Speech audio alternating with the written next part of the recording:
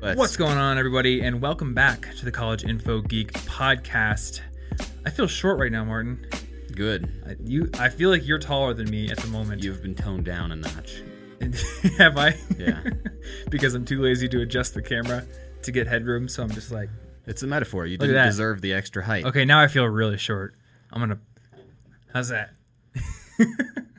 Well, day 2 in the new studio. And part of me is already regretting it. Yeah, I'm sure. I'm very excited for when we have time to actually batch this setup, but I'm heading... It's very complicated. It's pretty complicated. I'm heading to New York City this week, so we ain't got time to batch, and that's fine.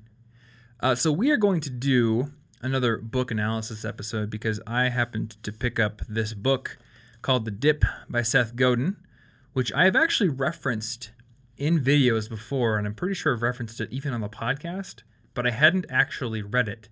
I had read maybe a synopsis of it, or a blog post or something about that where he kind of explained the idea, but I have finally read the book. You read the book. It is likely that we will talk about the book for longer than it took to read the book. It didn't. Yeah, you know what? That's actually pretty plausible. That would be within a standard deviation. What if we attempted to spend less time talking about the book than it took to read it? I don't know how long it took you to read it. It took me probably an hour and a half, I would say. Hour. Maybe an hour for you. Oh, Mr. Super Speed Reader over here. You know, I just... 1 hour club. Yeah, I couldn't do it. That's how I do. Before we get into it, though, I do have one announcement that I'm very excited about and very happy about.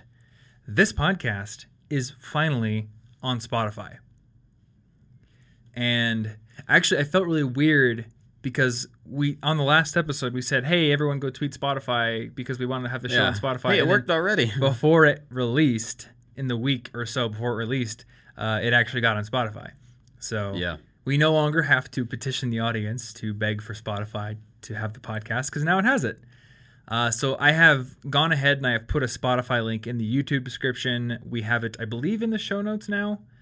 And it is on the podcast page of our website. So there are ways to get to it. But yeah, so now it's on Spotify. As always, it's on Apple Podcasts and Google Play. And I think if you recite a certain incantation within the forest, it will just sort of come to you on the winds.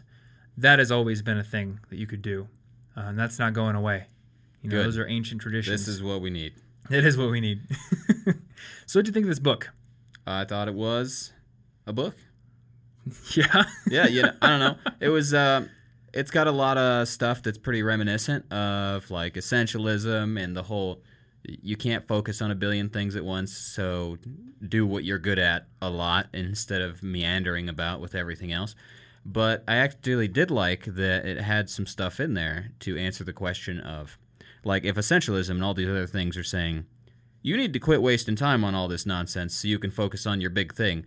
And this one is specifically more about when do you quit something? How do you know that it is one of the things you should quit? Because that's a pretty hard question to answer, even if you read all the other stuff. Mm-hmm. And I mean, this is a question that I think every student deals with at some point. Because there's the whole, do I change my major question? Should I even be in school question? I've had people who have been in internships and it's a month into the internship and they're like, this isn't for me. What do I do? Those kind of questions are tough to answer. And you can't just say, focus on one thing. That's not a clear answer to a specific question like that. Yeah. Because the question is, okay, what is the thing I should be focusing on? Is it my major or is it something else that I haven't tried yet? Or is it maybe a side project that I'm working on in my spare time? Should I quit everything to do that? Yeah, and that's really the question because it's okay, I'm struggling right now. Is it because I'm supposed to struggle or is it because I just really suck at this and should do something else? Am I being lazy by looking for another solution? Am I just trying to escape the challenge? Yeah. And I would say that I think this book provided me with more clarity than I had before on those questions, but it doesn't give you the answers. Well, I don't know if any of them can give you the answer. That's pretty difficult. It's true. Very context dependent. Except for my books. Yeah. My books give you the answers. You can literally just follow every word. Yeah. You're rich. Yeah, the next book I'm writing is just the manual for life. Yeah. And when you realize that your girlfriend's pregnant, but also your dog ran away. I actually have a chapter for that. What about when your dog's pregnant but your girlfriend ran away? I have a chapter for that too. Nice. That chapter is actually before the other chapter because it turns out that's more common. Oh, that's good. People just don't like to talk about it, but I'm the brave one. I'm willing to step out of the shadows and bring this issue to light. Yeah. I'm willing to take the you flack are in a the media. social warrior. I am. Something like that. Brilliant. All right. So I want to go through this book. I think that it's short enough that we can kind of go through the general outline and hit on a lot of the points that he hits on here. And then I have some of my own stories and thoughts. Yeah. So the main idea here behind this whole question of do we quit or do we stick with what we're doing is if you can't be the best in the world at what you're doing, then you might as well quit right now. So that's kind of like the main idea there. But best in the world is a variable definition. So I think when a lot of people hear, if you can't be the best in the world, quit right now, they're thinking, I can't be LeBron James. I can't be The Rock. I can't be Starbucks. I should just quit right now. I like how in the book he defined that the best in the world is the best option for your target audience that they have right now that they can afford. Yeah. So, maybe this isn't the best podcast in the world, but it's the best podcast for a specific audience who gets it for free. Or I'm not the best speaker in the world, but I may be the best speaker that a specific school has the option, who knows about. That's another thing. I mean, with the internet, like there's definitely more of an ability to know about people who are outside of your geographical area, but people still don't know about all the options out there. Yeah, you got to be best in the specific world you're talking about. Not literally Earth, but like this section of this city for this income class for this type of person. Yeah, exactly. Be the best in their world. Somebody wants a local web developer, let's say.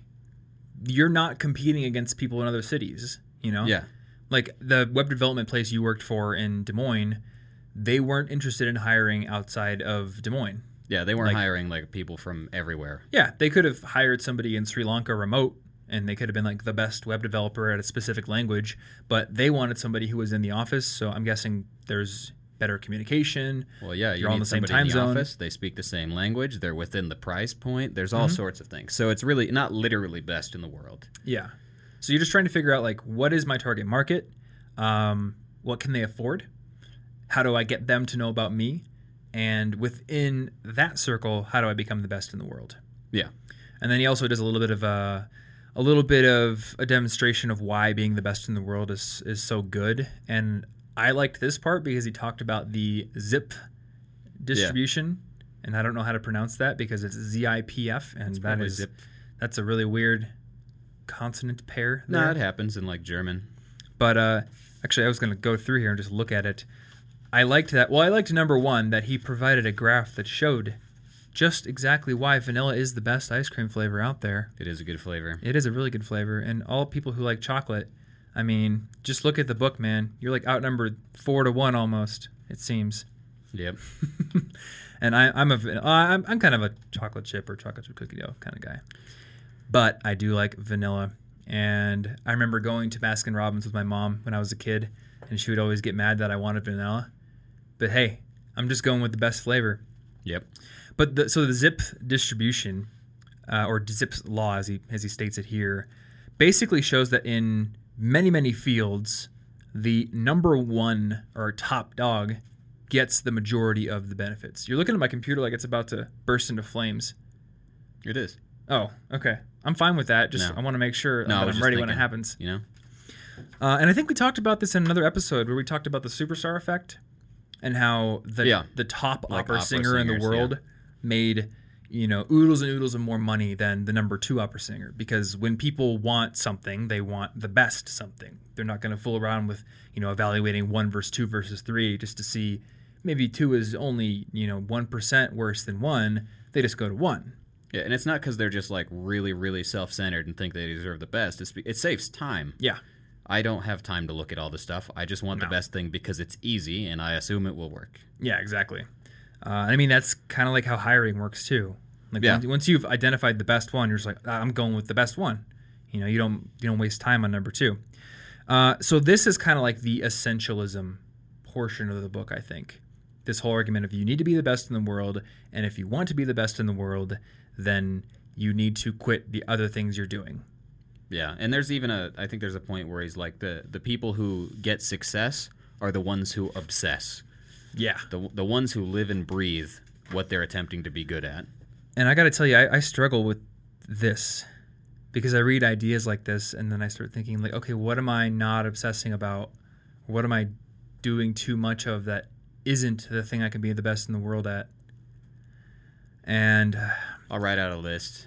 Yeah, I think you could probably identify it. Well, one thing I was thinking about is like I'm designing the new website design, and I probably shouldn't be doing that because I cannot be the best study YouTuber in the world and the best podcaster in this niche and also a great UX designer and also a great author and also a speaker that travels. Like, you can't do all those things. Yeah. It's really freaking tough to come to terms with that. You're going to New York next week. I know. But look, this I'm is not the thing. perfect. It's not easy. It is not easy to just say, all right, I've decided everything I've ever been interested in the trash. We're done now. Yeah. Goodbye, hobbies. It's really tough because you look at other people. So like maybe Seth Godin is an author and that's like all he does. But then you look at some other people who seem to be able to run a podcast and a YouTube show and speak on stage. Like somebody like Gary Vaynerchuk or Casey Neistat I look at, and they're able to do all these things at such a high level and maintain them all. Well, and I don't know. It just like puts me. We don't know what potential they're not potentially reaching. Yeah, and that's the thing. Like, I guess if Casey Neistat didn't go do all the stuff with other companies and didn't go accept all the awards and do speeches, he probably could make even better films. Yeah, I mean, any amount of time you put towards something is not going toward the other things. It's not like like if Mozart was all like, yeah, piano's cool. I like play when I get home from work on Fridays. Then we would not know the name Mozart. It would mean nothing. That's true.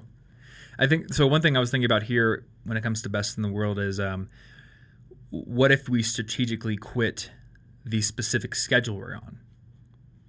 So what do you mean by the schedule? I constantly I constantly go back and forth between I should publish videos every 2 weeks so I can put a lot more time into them, or that kind of a thing. I should publish 2 videos a week because it's always every time that my mind goes to the 2 videos a week or 1 video a week, it's always business reasons because at my core, I like to put a lot of time into the research and the editing and all that kind of stuff. Yeah. And for the past month, I haven't even had an editor, so I've been editing everything myself. And it's just, I don't know, it's very unsatisfying knowing that I can't put as much time into the editing and into the research as I want to because of the dictates of a schedule. Yeah. So maybe that's part of it. Like, strategically quitting doesn't mean you have to quit all the things you're doing. You could just not do them as often. Yeah, you may need to quit your perception of what you're required to do for those things. Because also, like, you don't need to quit all your hobbies and stuff and devote yourself 100% to one thing. Mm-hmm. We're not becoming the monks of podcasting where this is our life and nothing else can be our life. Only podcasting. But, like, the way I've been doing it and the only way I've been able to handle all my hobbies is by saying, this is my hobby for now. This is my project for now. And once I finish this goal in that project, I get to pick a new one for my other hobbies. So, like, you can be good at different things serially. Yeah. One at a time, get really good at it as much as you want, and then move on.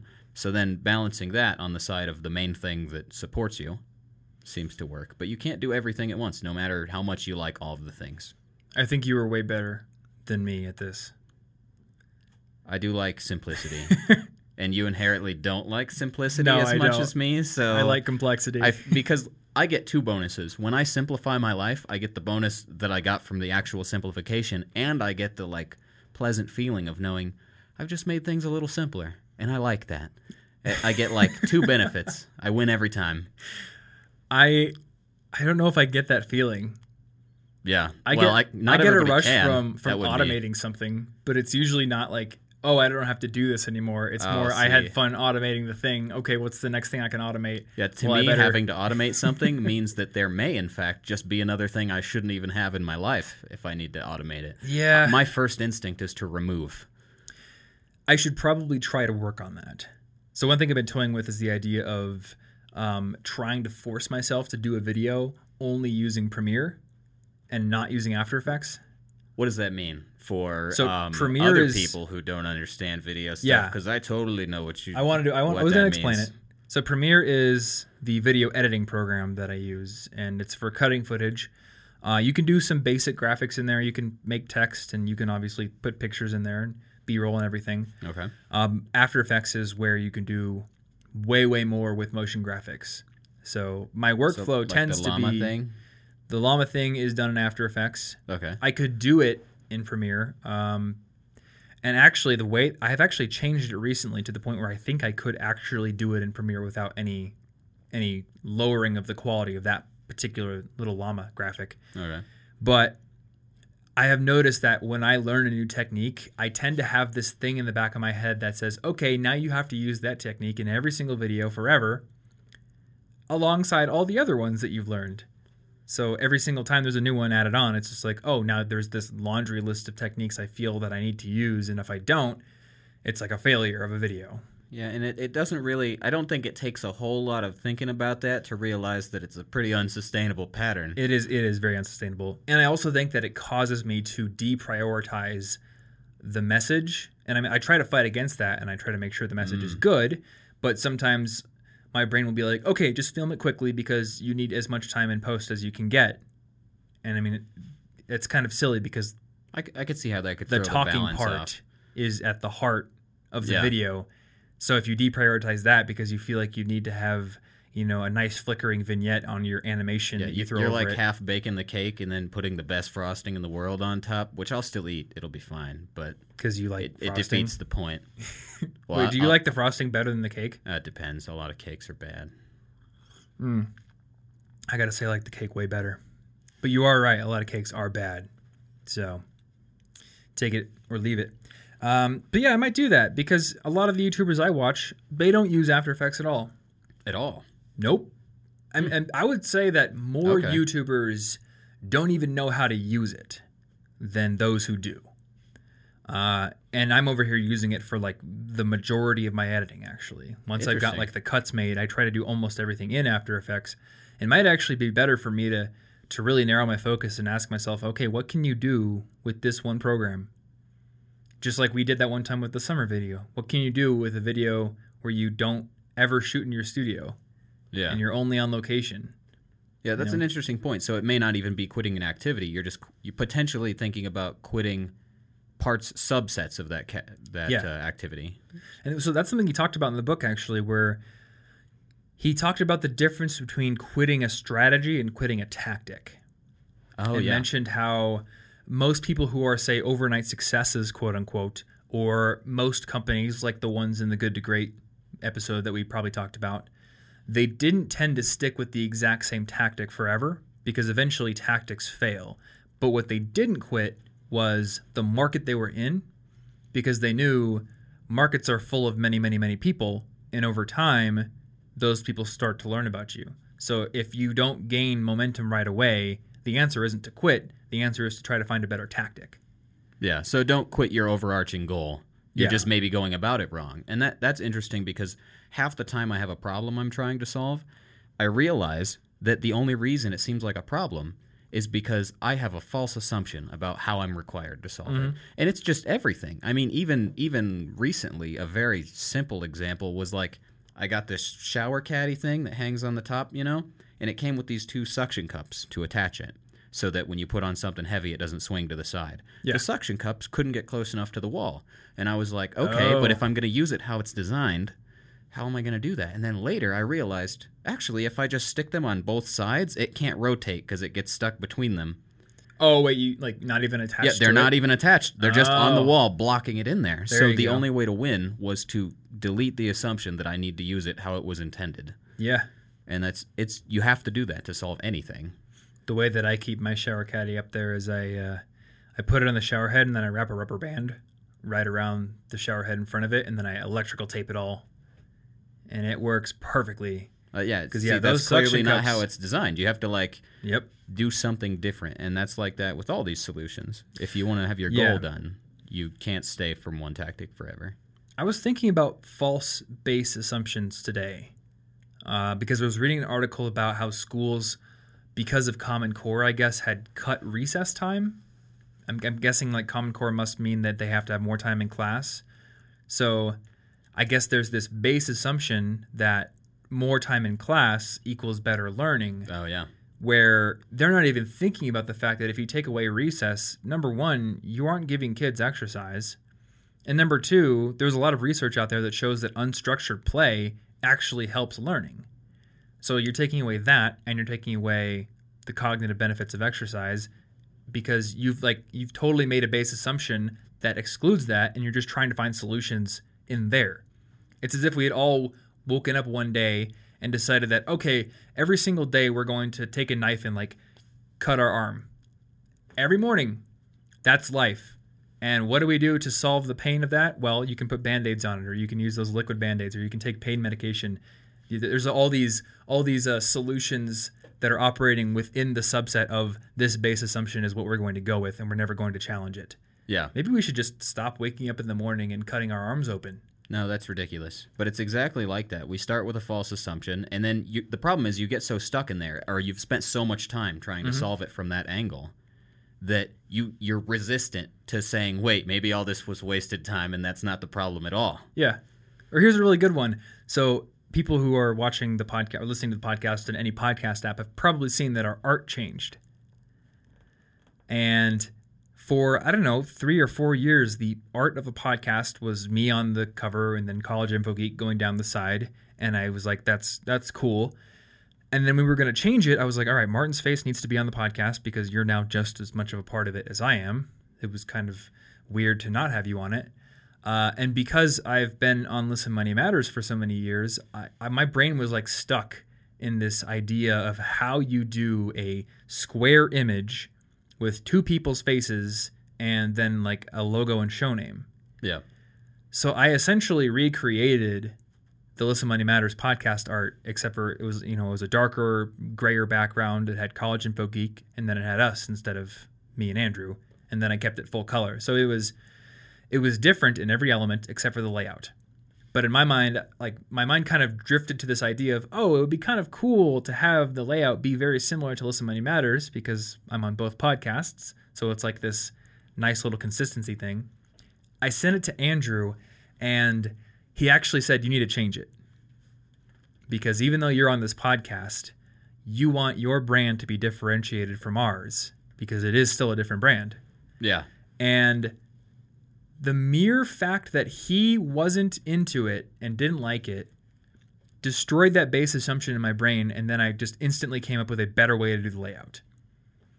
And I had to admit to myself, it wasn't just because I thought it would be cool to have consistent podcast art that I designed it that way. It was because my brain was stuck in a rut and couldn't think of a better way to do it. Yeah. And now the way that it looks, I actually like it better.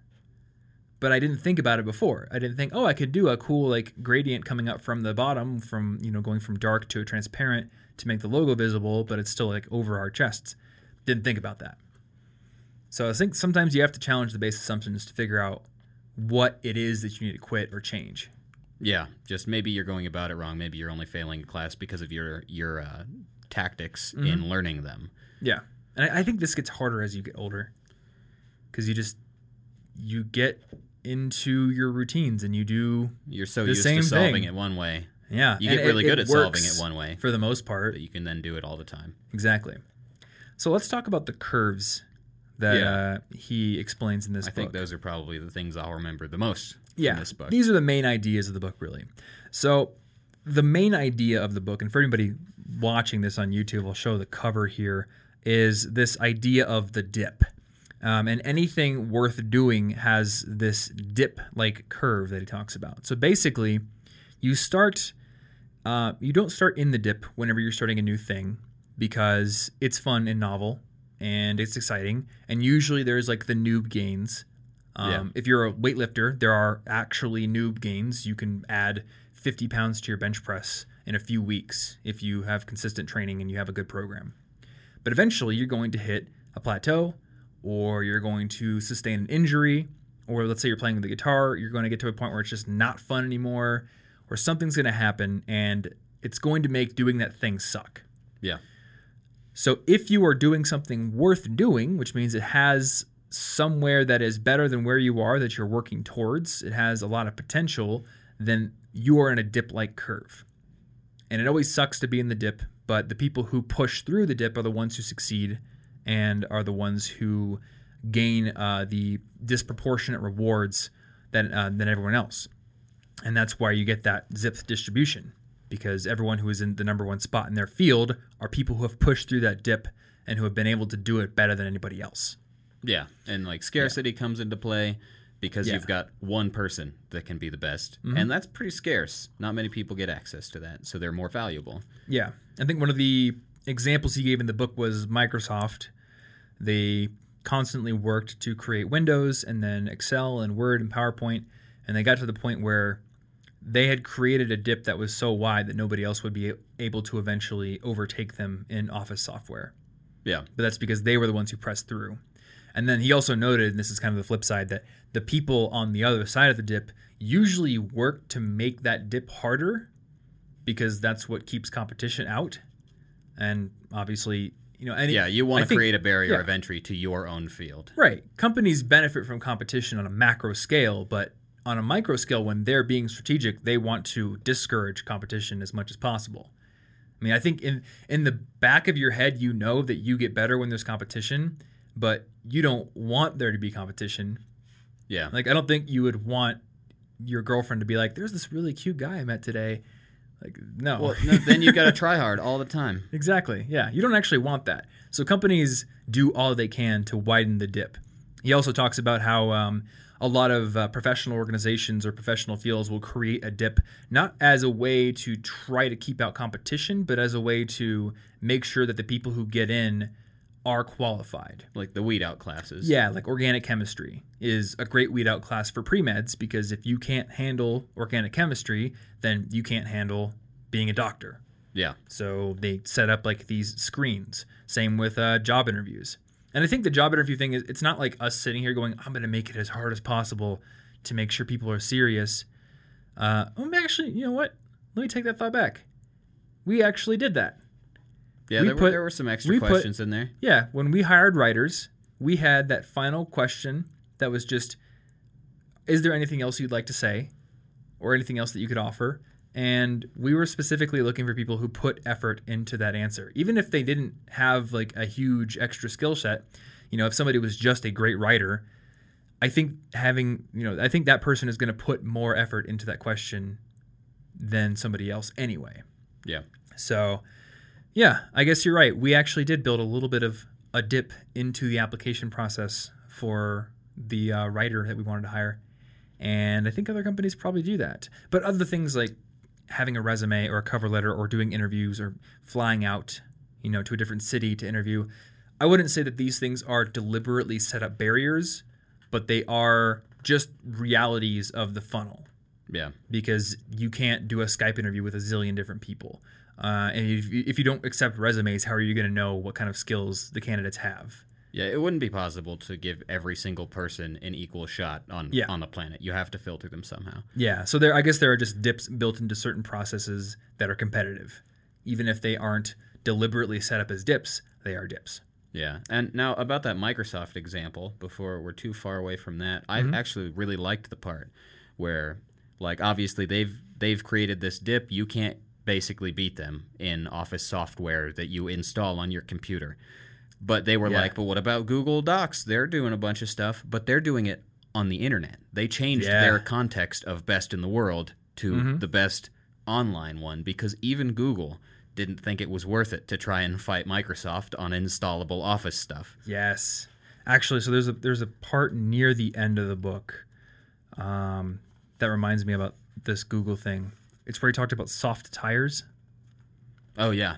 So I really liked this, and I want to read it because it was pretty impactful for me. So he says, consider the bicycle tire. The first 10 pounds of pressure you put into a completely flat tire do no good at all. And adding 10 extra pounds to a full tire will burst the tire, defeating the entire purpose of your effort. Nope, it's just the last 10 pounds, the ones that get you to full, that really pay off.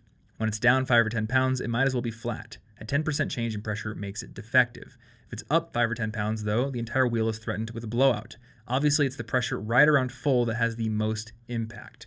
So this is where it gets into the practical uses of this. If you enter a market that's too big or too loud for the amount of resources you have available, your message is going to get lost. Your marketing disappears, your message fails to spread. Think twice about launching a mass market brand of chewing gum. Like adding just a few pounds of air to a flat tire, launching a product into too big of a market has little effect. You can't create pressure and you never reach the dip. So I think this was a good example of what Google did. They realized trying to get into the desktop software market is a flat tire that we don't have enough air to put into. It's not worth the resources. Exactly. So let's try to find another market. There was another example of, I think, Sara Lee, the bread company, had this coffee pod brand they wanted to launch, and it just totally bombed in America because there's already Keurig and there's already Nespresso and stuff like that. But in the Netherlands, which has a far smaller population, they, I think, have 40% of the market in the coffee pod areas. Yeah. So I think, when you're looking at a potential new thing you want to get into and you're trying to gauge whether or not you're going to be successful, and you're trying to gauge whether or not going through the pain of the dip is worth it, this is very important to consider. Is there, a successful point that I can get to given the resources that I have? I don't think you and I right now can launch a space company to compete with SpaceX. No, that would be dumb. That would be a terrible idea. Turns out that I know very little about rockets other than that they have rocket boosters, which I would love to put on rollerblades someday. And maybe that's the dip I should go through. Rocket blades. Yeah. Yeah. That's probably it. But I can't make Space Y or Space Z or whatever. I don't have the resources for that. I wouldn't get to the dip, at least at this point in my life. No, and it's not just like that kind of resource. It's like time, money, your physical stature. I think astronauts have requirements. I probably can't be a great basketball player, and I'm not that tall. And, whoa, Allen Iverson, man! A base level of talent in some things, because you can't just blindly say, "No, I'm going to do it." This book is basically saying you only want to embrace the dip, and you only want to take on these big challenges that you feasibly can win. Because if you can't feasibly win, then you're just putting in a bunch of effort to lose. Now, one question I have for you on this note is, how do you differentiate between something that you literally can't win and something that you probably could win, but at the level you're at right now, it seems impossible? So, for example, we are about to hit 1 million subscribers on the YouTube channel. That is a number. I felt that was impossible when I was a sophomore in college. Well, I don't think that would have been a good idea to be your first goal. I think if you had set that in the beginning as your only way of feeling successful, that may have been bad because one of your resources is your psychological strength to power through. And if you had known, you don't know that goal might happen in like 7 years. Yeah. Right? So if that's your original definition of winning, then you're probably going to feel terrible and quit because you're demotivated because you can't reach it fast enough.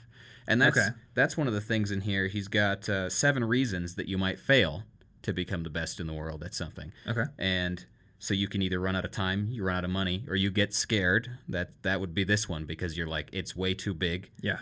You're not that serious about it. You lose interest or enthusiasm, or you settle for mediocrity. Like any of these might happen because you started too big of a goal. So I think that what you would want to do is if you can cut it down to a measurable thing that you can succeed at now, maybe it's worth doing. Okay. If it's not relatively short term, then I think maybe that's the kind of vision you keep in the back of your head, but you shouldn't let it consume you. That makes sense. If you can't make measurable progress toward it. So if I did want to form my own space exploration company, maybe it's not the case that I should just totally give up on that dream forever, but there's got to be some intermediary thing that I have to prove to myself that I could do first. Yeah, like stepping stone dreams. And also, if you don't care about a lot of the stepping stone dreams on the way there, then maybe you don't actually care about the content of the later dream. That's true. Maybe it's just the status that you're after. Because we talked about our friend who changed his major because he didn't really care so much about engineering. He liked the image of this fancy computer hacker like the guy from The Matrix. Yep. But all the middle parts weren't that interesting. He didn't want to spend his time hacking around on computers and doing all this nonsense. Yeah. So if you're not actually that interested in the middle steps, or you're not that good at the middle steps, or you don't have the resources to reach the middle steps, then I think it's probably a pretty safe bet that you can't do the bigger steps. Yeah, that makes sense. So maybe keep the bigger steps in the back of your mind, but then define the middle steps. Yeah, they should be motivating, but they shouldn't be your goal. It shouldn't be like, this year, I'm going to start a new SpaceX. That's a terrible New Year's resolution. That's not going to work. 9 out of 10 people who try to start a new SpaceX fail. Yeah, they don't succeed. Turns out. 9 out of 10. Okay, so we talked about the dip, and I mean, there is going to be more about the dip because it's the title of the book. There are 2 other curves, though. So I'm going to start with the third curve first because there's less to say about this one. The third curve is the cliff. Yeah. And the cliff is something that continually gets better and better and better until a sudden drop off. And the example here he gives is smoking. Yeah. You know, smoking, I guess, I'm not a smoker, and I hope neither. that most people listening to this aren't. But for those of people out there who are, it becomes more and more addicting, that's for sure. The one thing that I wondered about when he talked about this is, like, does smoking actually become more pleasurable over time? I don't know. I guess if you look at it from the perspective of it becomes more and more necessary for you to feel normal. So from that perspective, it could be like a steady trend upward in a certain way. But there are very few things that he points out here. There are very few things in life that have this steady uptrend that are actually worth doing. Usually it's pretty bad things, because there's eventually a drop-off. In the case of smoking, maybe it's you're called a bank emphysema. robber. Yeah. You know, you're a really good bank robber, and you keep making more and more money. But you know that at some point, there is a point, it all crashes. And it was never worth it. We're just going to pull one last job. Yeah. Then we're going to be able to retire to the Bahamas, and I'm going to be out of the game forever. Just one last job. Come on, man. Yeah, if it seems like it's going to get better and better and better, but you know that at some mystery point it's going to fall apart, then it's not that great of a curve. So that's the cliff. And then there's the cul-de-sac, which is basically any kind of like dead-end pursuit, where you can see that you're just kind of going to be where you are forever. It's never going to get better. Yeah. And this is a lot of jobs. It is a lot of jobs. If you're the number 1 cash register operator on the planet, you probably still make the same amount of money as the person next to you who's on their phone. Yes. I don't think you probably leave that job. That's your reward for being the best person at that job. Yeah, exactly. And like, if you're playing a video game, if you put like 500 hours into WoW, it's probably not going to get any better. So unless like you are having a ton of fun, you should probably quit that because it's cul-de-sac. And so I want to tell a story about my girlfriend, actually. So my girlfriend has been at this full-time job for nearly a year, and she's going to be leaving it because she wants to pursue her own art. And she was afraid to leave it, part 1, because money concerns and things like that, but part 2, people are just afraid to leave jobs because it's like, it feels secure. It feels like the right thing you should be doing. But she would tell me that, like, the work that I'm doing here isn't really making me a better artist. I'm just doing work that gets me money. And usually it's the same level of difficulty, which is usually well below my capabilities, but we're on a time crunch because of the client work, so I can't really, I can't spend a ton of time trying out a new technique or really pushing myself. So we talked about it, and she decided to quit because she wants to have more time to really push herself to do better art. And, I'll put her Instagram link actually in the show notes for this episode. She has improved her artistic ability by a ridiculous margin since making the decision. Like, it's been crazy. Just in a very short amount of time. Yeah. She has never really done line art before. And I'd actually asked her in the past, because I would go to cons with her and stuff, and I'd see some of the other artists running artist booths, and I really like Anna's art style, but she used a pretty flat art style. And the thing about like flat art, at least in my mind, is that a lot of times if you're not using a lot of crazy gradients, it's not very complex. Yeah. So there's a part of me that's like, okay, that's from one perspective, it is artistically cool, but from another perspective, it is technically simpler than doing complex line art with shading and light sources and things like that. Well, you might hit a ceiling on your ability to be skilled at that sooner. And I could be wrong. Somebody might send me a flat artist who uses no line art whatsoever. That's like mind-blowing. It's potential. But I just asked her, like, do you ever intend to do line art? And I think part of it was just like, I don't feel like I can. Well, now she's got like this ridiculous motivation because now she's got a goal because she wants to sell art at cons, and 2, she now has time. Yeah. And in the past, I don't know, like week, she's done 3 or 4 like really good pieces of line art. Seemingly overnight, she has taught herself how to simulate lighting in her art and illustrations in a way that I've never seen her do before. Like complex lighting that actually makes the faces look 3-dimensional and things like that. It's crazy. Nice. So I think like her job represented a cul-de-sac, and that doesn't mean it's like a bad thing. It's not like her coworkers are bad or the work was bad. It was comfortable and it was, it was a good job. But if you have a goal to be the best in your world at something, then a job like that or anything where you're never going to really gain the opportunity to level up is a cul-de-sac. Yeah, and he basically, in the book here, it's basically saying quit all of your cul-de-sacs as soon as you can. Yeah. And as soon as you can is pretty important because not everybody can. So if you're stuck in a job like that and you have to pay your bills, you got to pay bills. I got to pay bills. It's life. Yeah. Then this just means that you should know that your goal is to progress your other passions or whatever you're doing to the point that you can quit that cul-de-sac. Mm-hmm. Upon which, when you do it, you will suddenly have more time and ramp up your other stuff. Yeah. And I really wanted to hit on this in the podcast. A while ago, I tweeted something about how I think that people should work for free. I don't think companies should seek out people to work for free. I think that is unethical. Yeah. But within the system we live in, if you are unknown and you're a beginner, you don't have a ton of connections and you don't have a ton of work under your belt, then your competitive advantage is your willingness to go out and find people and offer your services for free. Because if you offer your services for free, you are not costing them anything other than the attention they have to give to you. So I think that's really, really useful. Yeah. I remember last year, Anna asked me, why the heck are you paying for your own flight and your own hotel room to go to Menfluential, even though you're going to be on a panel?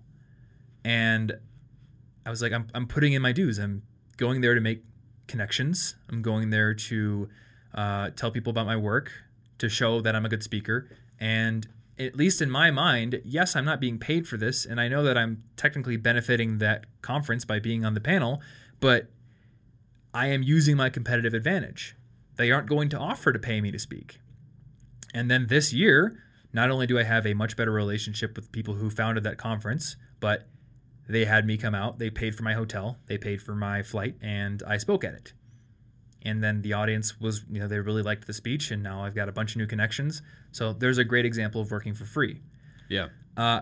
What I want to mention here, because I got some tweet responses from people saying like, okay, yes, but not everybody can work for free. They have bills to pay, which is true. But it's, there's something else that's just as true, and that's that some people out there in the world have to work 18 hours a day and have literally no free time. So, I mean, if you're at home tweeting that some people can't work for free, they can't afford it, well, that's true, but maybe you have time to play video games at the end of the day. Maybe you have time for 1 hour of Netflix because you have gained a small surplus. Some people in the world do not have that surplus. You've gained a small surplus. So the goal here, if you don't currently have the ability to work for free, or in this case, to get out of your cul-de-sac, to get into something that is a true dip with a payoff at the end, your first task is to gain a surplus of time. Yeah. Or resources. Once you gain a surplus of resources, whether it be time or money or energy or whatever it is, you can devote that to getting out of a cul-de-sac or getting into a dip. Yeah. But if you can't, that's just the reality of life. Like, that is your mission right now. Gain a surplus. I mean, when I was in college, I barely had any money. I couldn't invest in things. And even now, I don't have the amount of money that somebody like Elon Musk has. I couldn't invest in a space company. I don't have that kind of a surplus. So you can't tell me, man, you're just making this podcast on the internet. You're never going to get us to Mars. You're never going to, contribute to the human race existing beyond the habitability of this planet. What are you even doing with your life, man? I don't have the surplus for that. Yeah. Maybe someday I will have the surplus, and at that point, I can take on a new dip with those resources. That dip requires a different set of resources than my dip. Yeah. So that's the whole mission here. Yeah, and I think that basically this point of the book and the things to do with the dip are really important, but you can't. And some of them it says don't start it. Sometimes you don't start the dip, and I liked his example of snowboarding. Yeah, most people don't have time to get really good at snowboarding. Though I would say that snowboarding is fun. So even if you don't want to be Shaun White, I think that's also an important part of this is that you shouldn't take this so literally that you cut out every fun thing in your life. Yeah. I mean, this is definitely one of those motivational books that's like trying to get you out of that rut in your life so you can do something really worthwhile. But I don't think that he means quit your relationship and quit playing video games if you enjoy video games and never go to a movie again. Relationship's not a dip. It's not going to pay off. You're not going to be the best in the world at rocket science with your relationship. Get out of there. I think he does talk about relationships as well, though, because a relationship can be a dip or a cul-de-sac. Well, that's true. You know, are you with a toxic person and everything you try is not working and not improving the relationship at all? You're probably in a cul-de-sac. Some people out there are not going to improve. They're not going to change. And if the way that they are doesn't work for your needs, then that's a cul-de-sac of a relationship. You know? Or maybe it's a cliff and they're planning to murder you. Maybe. It'll get better and better and better until suddenly it doesn't. I know, right? He talked about the questions to ask, actually, before quitting. Yeah. So this might be something good to mention here.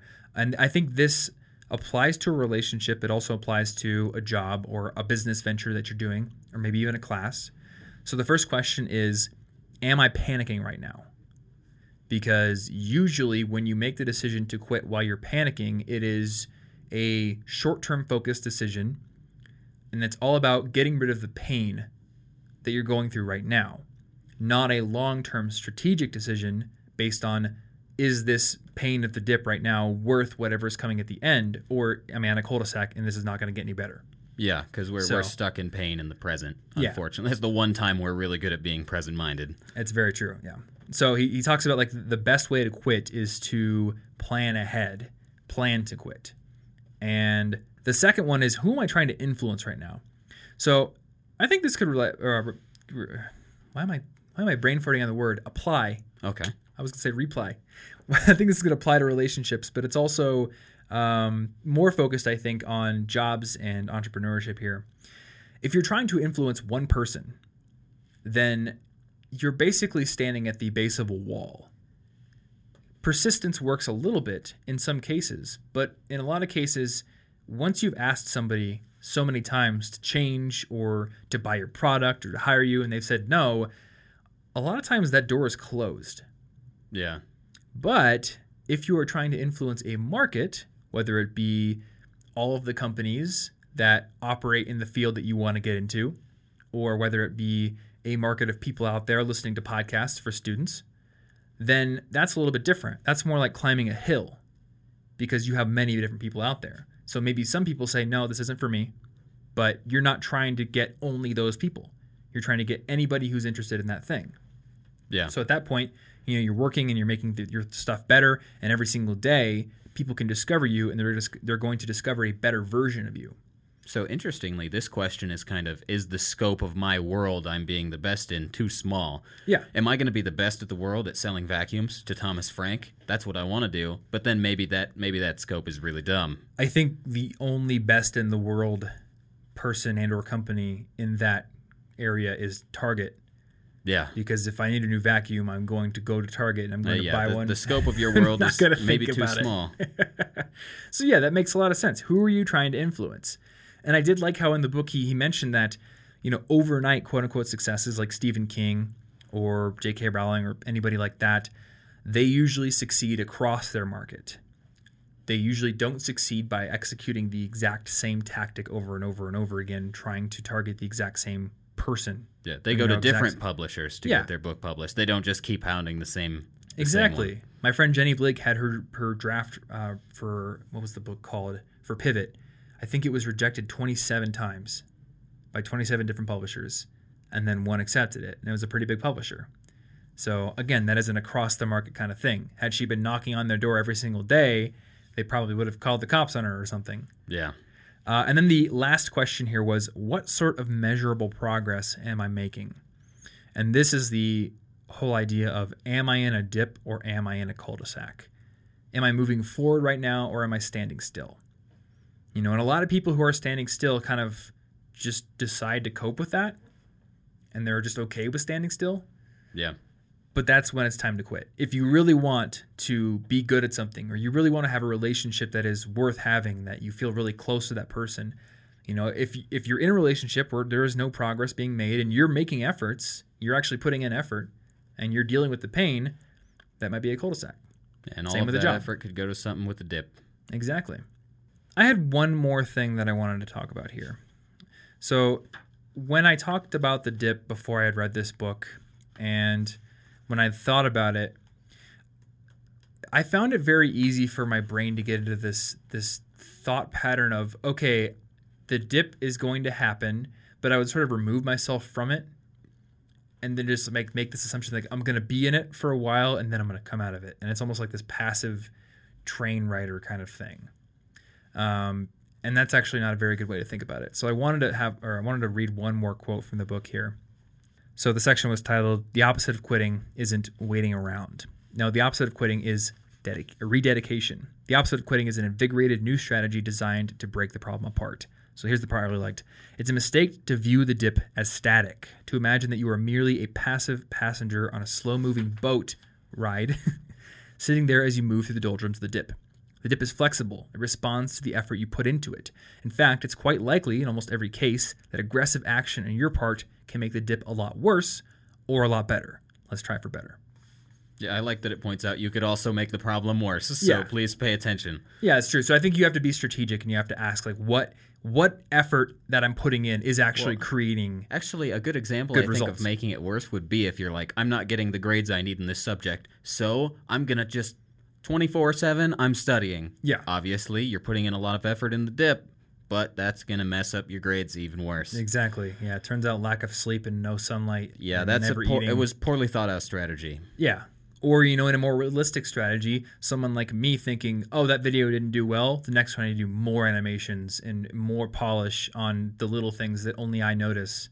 And I am very guilty of that, where you kind of focus in on the wrong things. Maybe it's because they're more tactical, or they're more bound in rules. You can grab onto them a little better than, what's a compelling message or what's a compelling story. Those things are hard and they're kind of like smoky and hard to latch onto. But, this had a better, smoother transition from this scene to this scene. I can quantify that. I can see that, there's a number there that's better, or there's a curve there that's more elegant. That's easier to do. But does it actually lead to results given my goal? That's the question you got to answer. Yeah. Well, in that case, it's really interesting because you're just jumping from the dip that is working through the hard part of that singular project into something that's less challenging. And that's a very dangerous thing to do, that fake productivity that you get when you're just like, I'm going to do 5 seconds of each of these things, and now I feel like I've done 10 things today, but none of them really mattered. You feel good, so that's the tricky part. Mm-hmm. So get clear on what it is you want, and then ask yourself, what are the efforts that I am putting in or could be putting in that are actually creating results? And assuming the thing you're doing is a dip, then focus on those things. Yeah. And if it is not a dip, then try to get out as fast as possible, create that surplus. Cool. Well, is there anything else that you wanted to cover here? Because I actually went through pretty much all of my outline here. I think that, pretty much good, although there was one part of the book that I liked that I think might resonate a lot with students. Okay. And it was the part where he said, a lot of things you're taught in school are wrong, but one of the biggest is that being well-rounded is the secret to success. Because if you're the kid who's got an A and all Bs, you feel pretty good. And then maybe the kid with one A and then all C's and D's feels pretty bad. Yeah. But in reality, after school, that person may in fact just be really specialized, and they may actually end up doing much better because they specialized in one thing and did a really good job at it. Yeah. Because nobody asks their doctor tips to play Crash Bandicoot really well. I don't expect that from them. I mean, maybe I want to ask them because that's a fun question that I just thought of. But that's not their skill set. It doesn't matter if they're terrible at literally everything else that I am not asking them to do.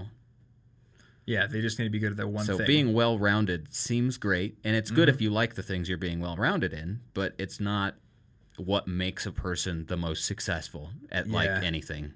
I've always been very enamored with the idea of being well-rounded and being that Renaissance man. Well, you feel like you're missing out on so many things if you don't do that. Yeah. And well, to a degree, I still think it is valuable. Like, I value being able to cook and also knowing how to lift weights properly and, but a lot of things. And I think in your career, that's when it gets dangerous because you get like me and you start thinking that you can be a world-class web designer and YouTuber and writer and all these things, and you can't. Yeah, I think it works best for careers and projects. Please do learn to cook and exercise. And like, you can't take any of the things in any of these books quite literally. Yes. You have to frame it in your own context. Maybe that's the title of my book. You can't take it literally. Don't take this literally. Purity is Thomas the enemy. Frank. There you go. That's actually not a bad title for a book. Or like a comedy special. Yeah. Be a good comedy special title. Either or. Cool. I think we ended up talking about the book longer than the book took to read. Yeah, it's not that long of a book, so if you're interested, go ahead and read it. Yeah. Yeah, it'll take you less time to read this book than it took you to listen to this episode. Sorry. But hey, look at it as like an extra long primer on the book. Now you're going to learn it 10 times better. Yeah, maybe. And these things, even if you know a lot of what they say, I always like reading these, even if I know what they're saying, because I come out of it re-questioning what I'm doing with my life. And I think no matter how good you are at what you're doing, it's a good thing to sit back and say, wait a second, how is everything going?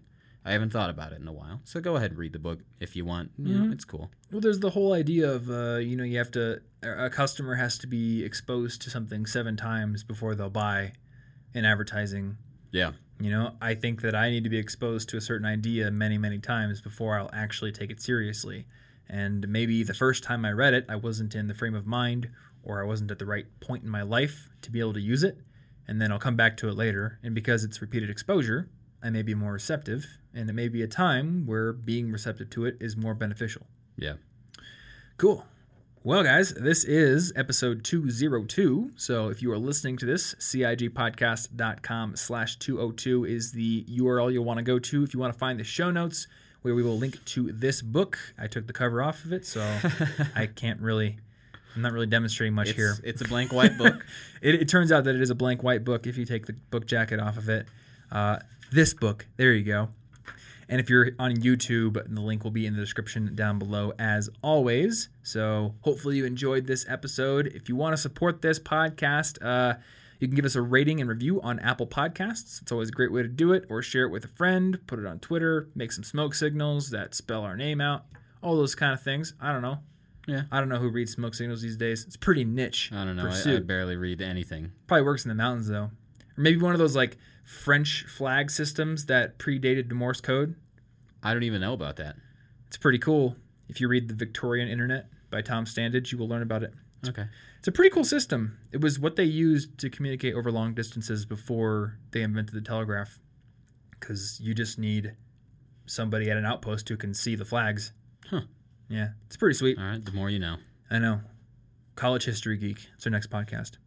I wouldn't mind doing that if I had time. But I got some dips that I got to focus on. So thank you guys so much for listening. collegeinfogeek.com/resources if you want to find our favorite books and apps and our college packing list and all kinds of other cool stuff. Otherwise, we will see you in next week's episode. Stay cute.